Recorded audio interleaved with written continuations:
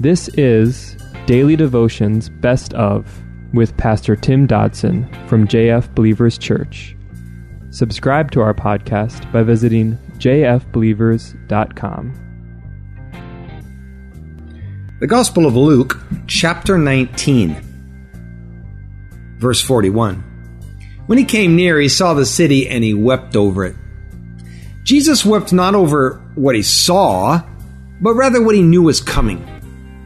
For the people that were before him would ultimately reject their Messiah. They would even go so far as to kill him. And not only would they not be freed from their earthly bondage like they wanted, but actually the Roman general Titus would very soon surround the city of Jerusalem and all of its inhabitants. History tells us that he would then go on to massacre everyone, young and old, and literally level the city, walls and buildings flattened. So Jesus, in warning, says in verse 42, "If you, even you, Jerusalem, had known today the things which belong to you, your peace, but now they are hidden from your eyes. For the days will come on you when your enemies will throw up a barricade against you, surround you, hem you in on every side, and they will dash you and your children within you to the ground. They will not leave in you one stone on another, because you didn't know the time of your visitation." You know, it's the heaviest of burdens for any shepherd to watch the people walk away from God on any level. People who used to say, hallelujah, hallelujah, would say, "Here cometh the Son of God." And then just a short time later would say, "Crucify him, crucify him." I know people who literally went out and got Jesus tattoos put on them that are today working diligently against that very Jesus. Because you see, things didn't go the way they wanted them to go. And when they didn't, they turned on their Messiah. The rejection of these things have given them a life of no peace. Each of us is given such a day, if you will, a moment, a passage, a moment in time where we will have that clarity to come to Christ, and yet so many will actually walk away from it. And then they will instead embrace the subsequent blindness that would follow. And then as sure as the sun rises each day, the enemies come around that person, they surround them, and they close in on every side. I have seen it again and again after 30 years of ministry. And that pain and tears come from every shepherd that these people have ever had, earthly and heavenly, all because when Christ stood before those people, so many have failed to accept him as Lord and Savior. They failed to give their all, and thus they failed to see him for who he was and who he is.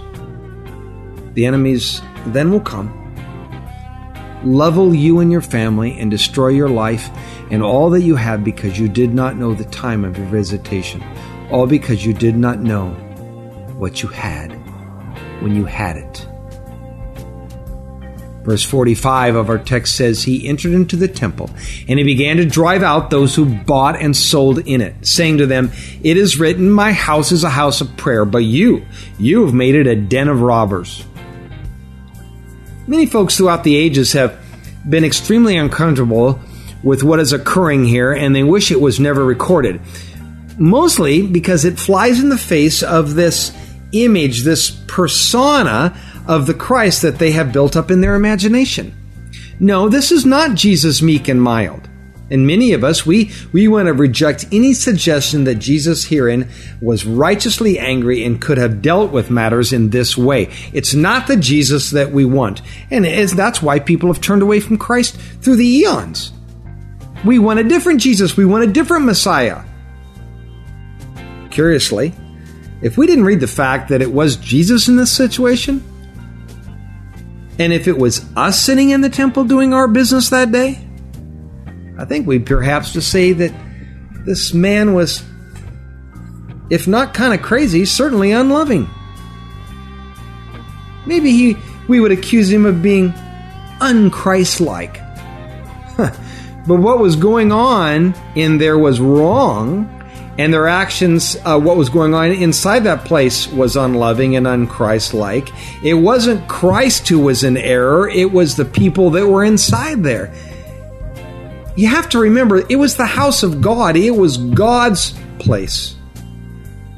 And so it deserved the best men had to offer. Not just, the what was left, the crumbs. It was not a place for political registration tables, God help us, or any politics for that matter. It's not a place for social programs. And certainly all churches need to hear and heed this warning today. And we need to hear this message concerning the handling of money in the church.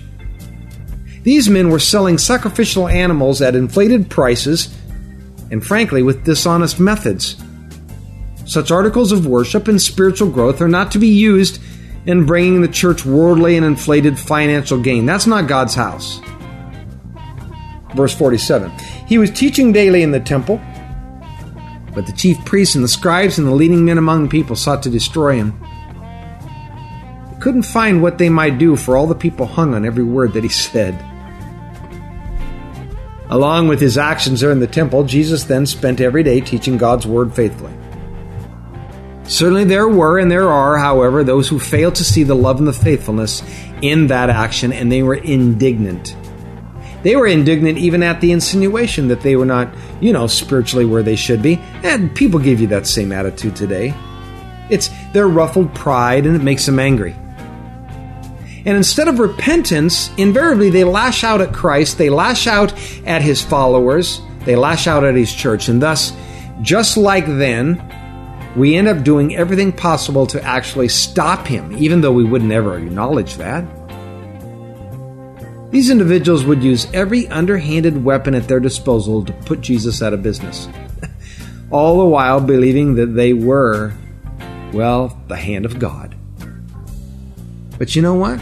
Just like now, it says they were unable to do anything because there were simply too many on the side of the equation of Christ, that those who listen to him intently. And in the end, God will have his way. So as we close this chapter, I will read to you John 15:20. It says this, "Remember the word that I said to you, a servant's not greater than his Lord. If they persecuted me, they'll persecute you. And if they kept my word, they'll also keep yours."